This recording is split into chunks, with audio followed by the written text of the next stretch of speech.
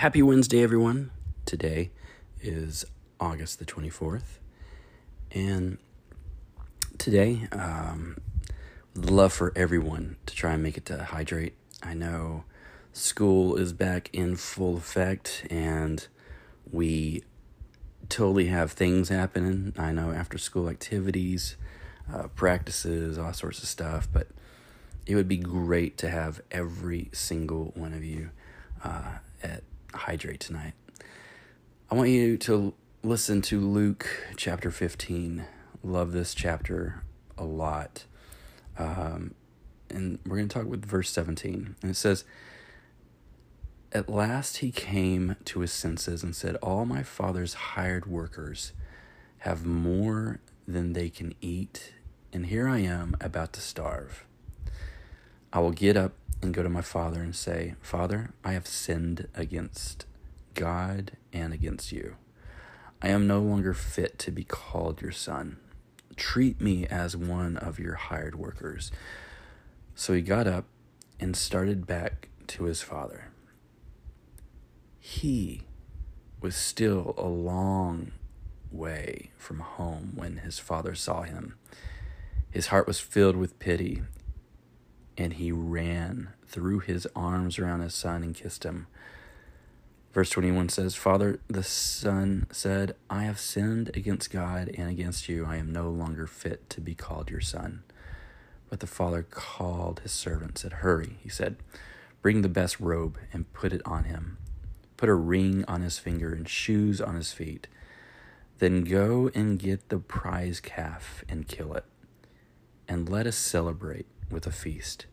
For this son of mine was dead, but now he is alive. He was lost, but now he is found. And so the feasting began."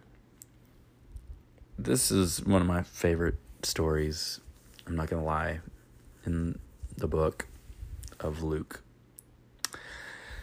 Love chapter 15 because there's 3 stories about a lost coin, the lost sheep, and the lost son. And great chapter to read. So let's talk about repentance.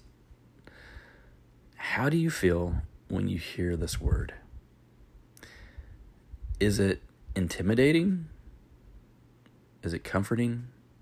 Is it intense? Is it preachy?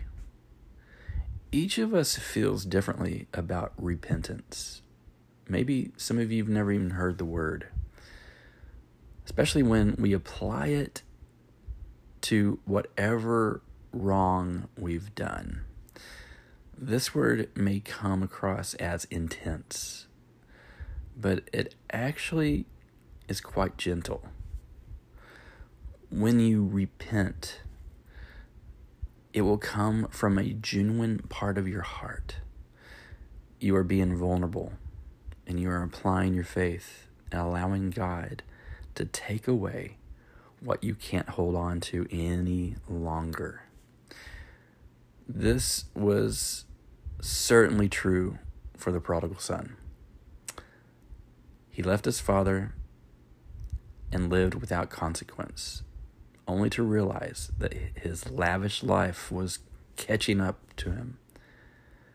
Thinking of returning home to his father, he must have been so nervous about facing his father, but he did. And his apology wasn't grand or overdone. It was simple and straight from the heart. And that's all their relationship needed to build trust again. In the beginning, you defined repentance. How different is your definition now? While you take some time to repent with your new perspective. Repentance. It's a beautiful thing. It's a wonderful thing. It's not a bad thing at all. Lord, we thank you so much for your love, and we thank you for this new day, and we thank you for all the rain that we've had. And Lord, we pray for all those families and people that have been just affected by the floods.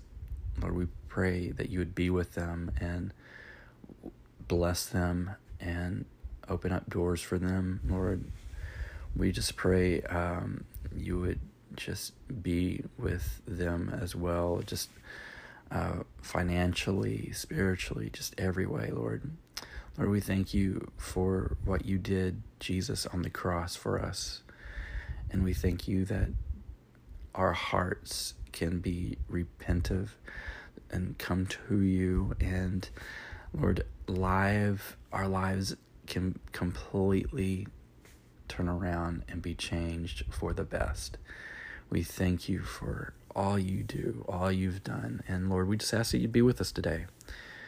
Be with our teachers, be with all the students. Lord, we just pray a hedge of protection over all the schools in the Dallas-Fort Worth area. And Father, we just give you all praise and glory.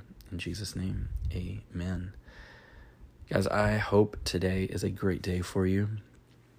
And I just pray that I'm able to see each one of your faces tonight. And just know that you are loved and cared for and that you are being prayed for. So you guys have a great day. Be a blessing to someone. And this has been The Daily Dip.